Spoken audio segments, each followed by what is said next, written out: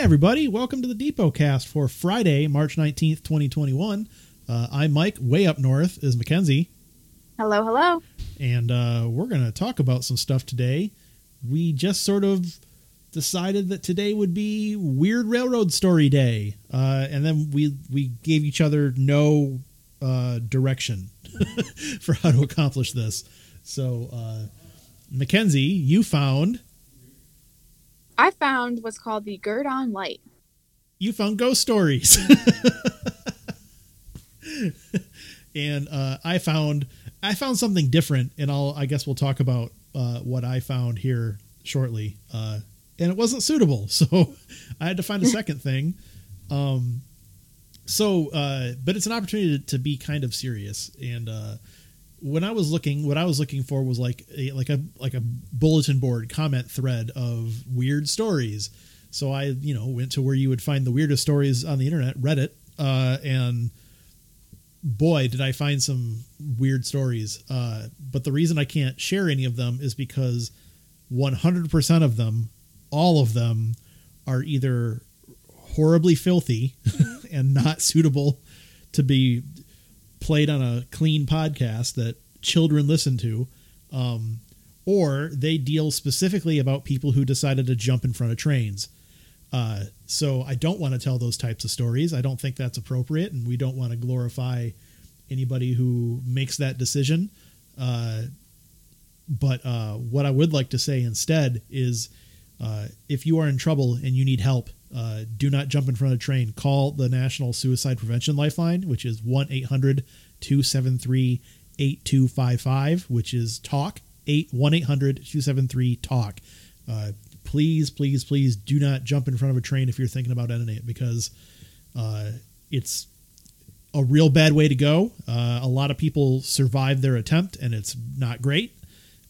You also really end up messing with the lives of the people who had no choice but to hit you, because trains can't stop. So instead of telling you a bunch of those stories, I'm just going to tell you not to do that.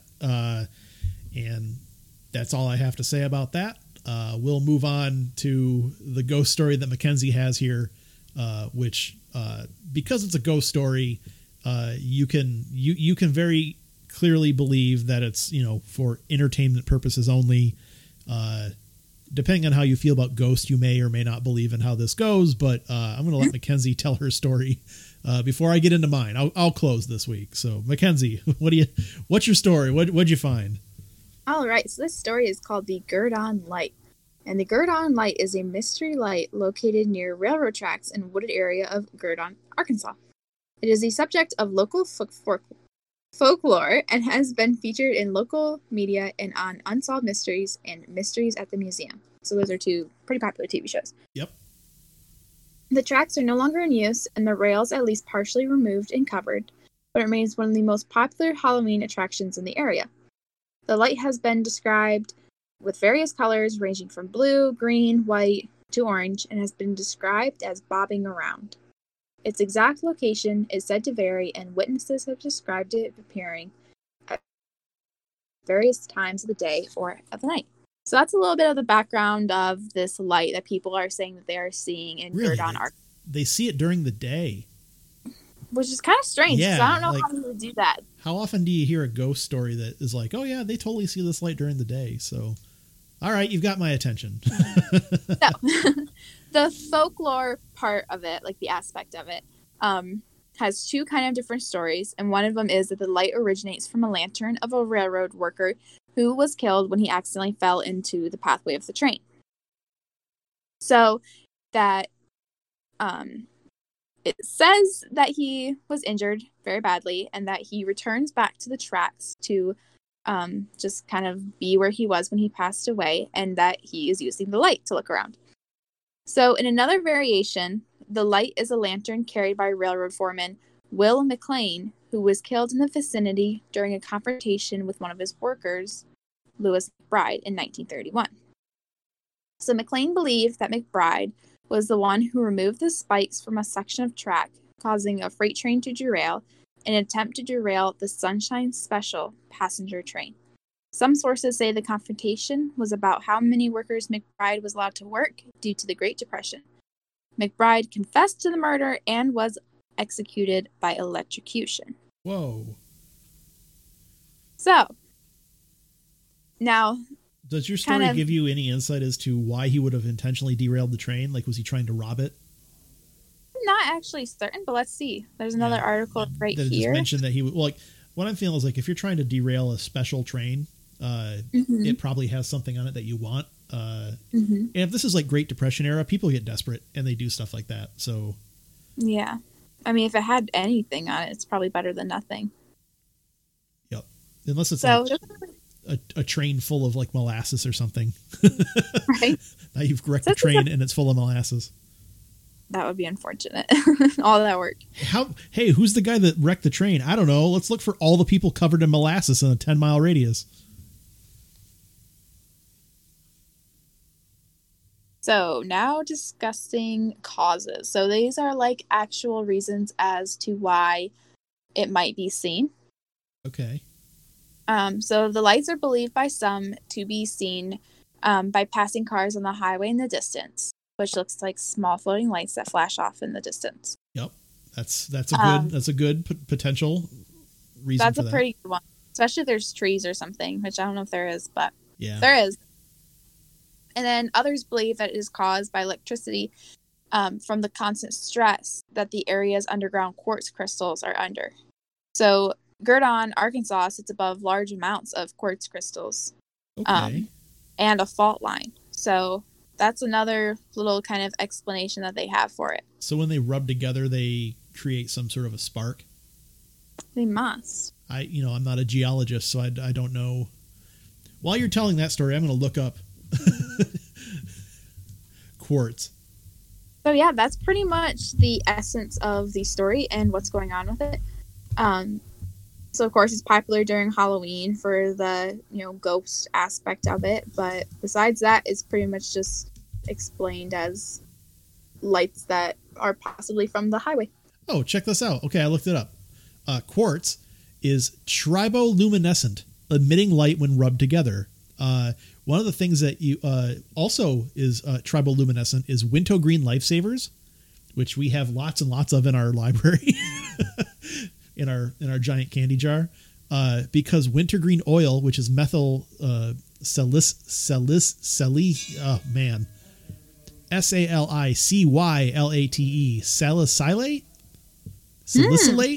is fluorescent and converts ultraviolet light into blue light. So once again, I looked up Wikipedia, the world's greatest website, and if you click on it, it actually shows a video of somebody smashing two pieces of quartz together. And okay, so now I'm watching a video while live on the show. He is smacking. He's rubbing them together like flint, and they are in fact sparking. Yeah, that's cool. Yeah, I'm not sure if it's like if that is something that could start a fire, but yeah, very interesting. Very interesting. But apparently there's a lot of minerals that do that. Also, Scotch tape will do that.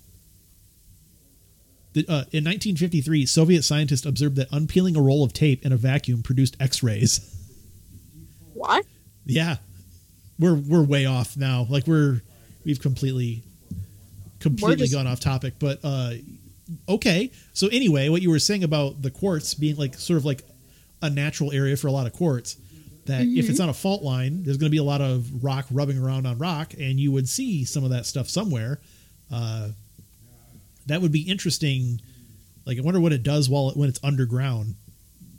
Is triboluminescence something that works when there's when you're underground? But yeah, very cool. We got people standing outside the library chatting. All right. Anyway, go on. Derail over. Yeah, so that's basically all I have for my little story over here. Oh yeah, well, the best thing about a good ghost story is that there's a lot of different avenues you can take to to get to the phenomenon. And if you're looking for like floating lights that are a variety of colors, quartz sparks in a variety of colors. And if it's during the day, like during a fault line, you might actually see that. So there's a couple of really cool explanations for that. And then the headlights one is obvious, like at night. And if you're kind of lower than the road is, you'll see that sort of, or you're higher. Like if you're not level with the area that you're seeing the lights come from, anything could look like anything. So interestingly enough, I have found another little paragraph about the light. Go for it.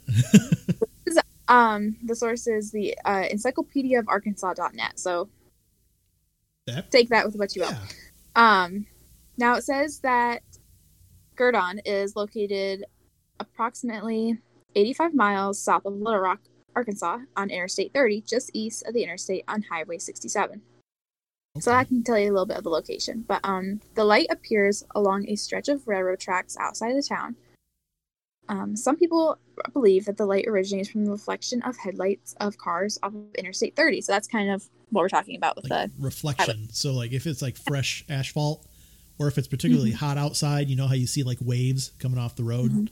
Yeah, that makes sense. So this says, however, the site is more than 2 miles away from the highway, and people began seeing the lights decades before Interstate 30 was built in the 1970s. Huh. So another explanation for this is that swamp gas creates the light. Always swamp gas. It's always swamp gas. Every phenomenon can be explained by either a weather balloon or a swamp gas. It's an easy thing to blame it on, right? Yeah. Yeah. So yeah. Okay. That, pretty much sums it up for that. Very cool. What I found this week, other than the depressing thing, was a big list of like unusual and beautiful train routes out in the world. So this isn't like Michigan related at all, much like the other story, which was in Arkansas. So there's a list here, and I'm going to hand off a couple of them. The first one is in Makelong Market Railway in Thailand.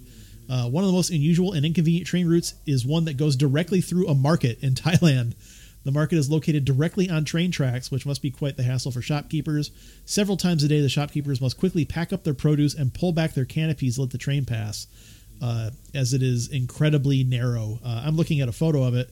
It is a couple people holding sticks that have their canopies, and the train is going so close to where they are that what they've done is they've taken their produce and just laid it flat along the side of the rail, and the train passes over it. So it's like putting what they did was like they took a rail line and they put it in an alley, is what it looks like, or they built it around this line for whatever reason. And man, when the train comes through, they all just have to get up and move. Like think about if Durand's Farmers Market was like on a train line. Right. What a terrible idea. But I know that the city centers in like Southeast Asia in particular are super, super narrow. Like their city centers are very, very packed. So you just find room where you can. Yeah. Okay. So once the train has passed by, the market resumes as it was before. That kind of reminds me, like, do you ever play like street hockey as a kid? Oh yeah. And you know, like car, and then you have to pull all your stuff out of the street and let the car go through. And then yep, game on. You just put it all back out there and keep playing. That's kind of what that reminds me of, except for railway. Dangerous game. Yeah.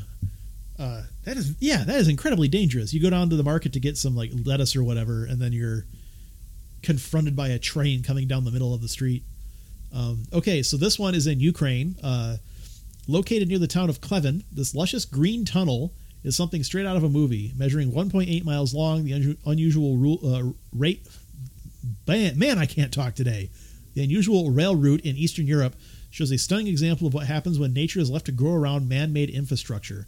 The unique passageway is becoming an enchanting spot for lovers' promises, so next time you're planning a trip for your significant other, book a cheap flight to Ukraine and travel through the Tunnel of Love.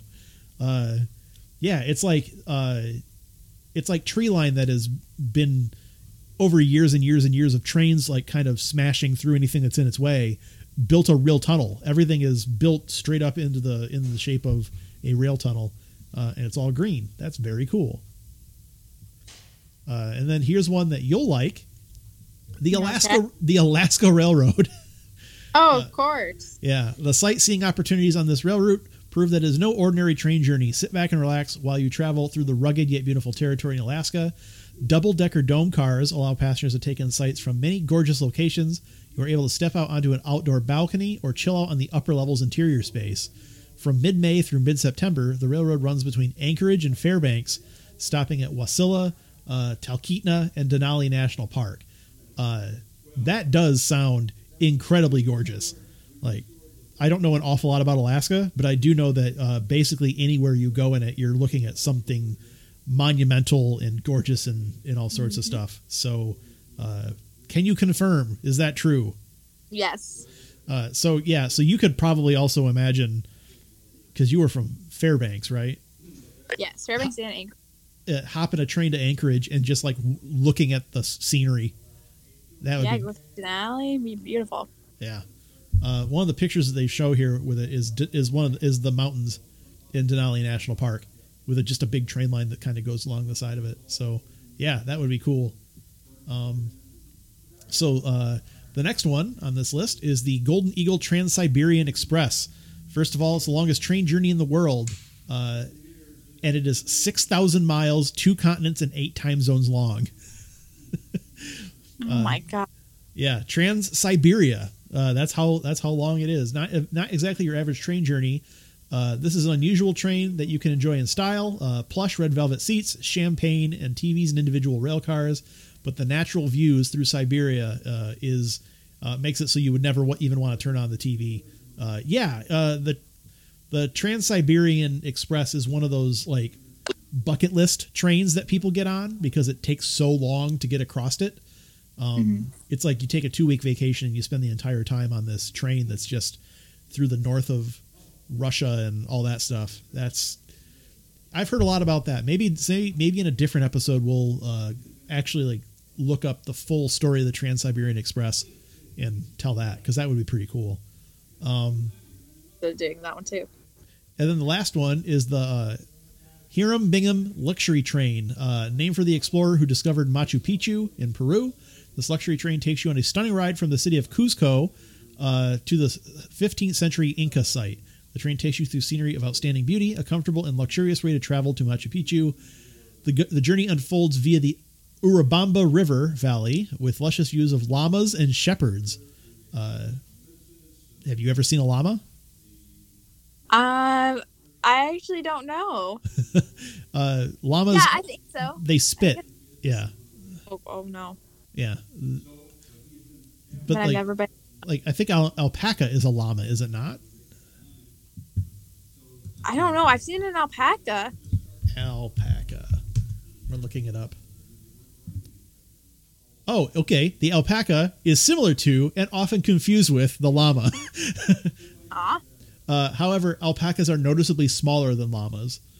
The two animals are closely related and can be successfully crossbred. All right, well, let's look up a llama then. So what happens if they get crossbred? What do they produce? A llama? A alpaca? I don't know. It doesn't. A llama? No, like, you know how like when you breed a lion and a tiger, you create a liger or a tigon? Yeah. They would probably have a specific name for the animal that is bred as a result of an alpaca and a llama. I don't remember. I'm also not going to spend a massive amount of time researching llamas on our railroad podcast. It's topic related. Kind of. Well, you know what? I am done talking about the luxury train. So whatever. Let's talk about llamas then. It's widely used as a meat and pack animal in Andean cultures since the pre-Columbian era. They're very social animals. They live as a herd. Their wool is very soft. Llamas can learn simple tasks after a few repetitions. When using a pack, they can carry about 30% of their body weight for 8 miles. The name llama was adopted by European settlers from the native Peruvians. Okay, let's see. Looking at stuff. So the name for a baby llama or alpaca is a cría, which is Spanish for baby. Aww. Yeah. Okay. alpaca mix.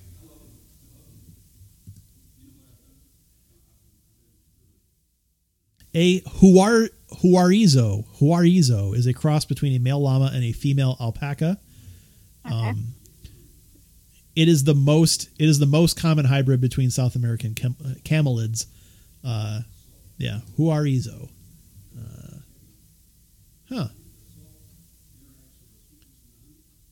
Interesting. Learn a lot today. It appears they are unable to produce. Like Huarizo are sterile in the wild.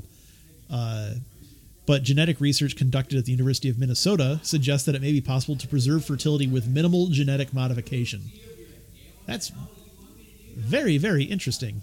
So it's similar to like a mule, right? That it's between a horse and a donkey that are also unable to reproduce. Mm-hmm. So the mule can't be reproduced? Right. Okay.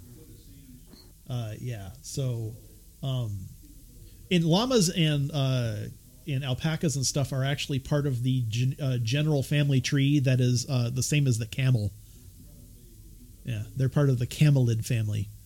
And if you look at like how like continental drift happened, you know how like Pangea became our current continents. That explains why the camelids are in both South America and like Asia and Africa and stuff. That's a good one. Right? See, we've learned a lot today on our podcast about the railroad. We got off track a little bit, but it was all relevant in the end. Every time we do an episode that has nothing to do with the railroad, it makes me slightly happier.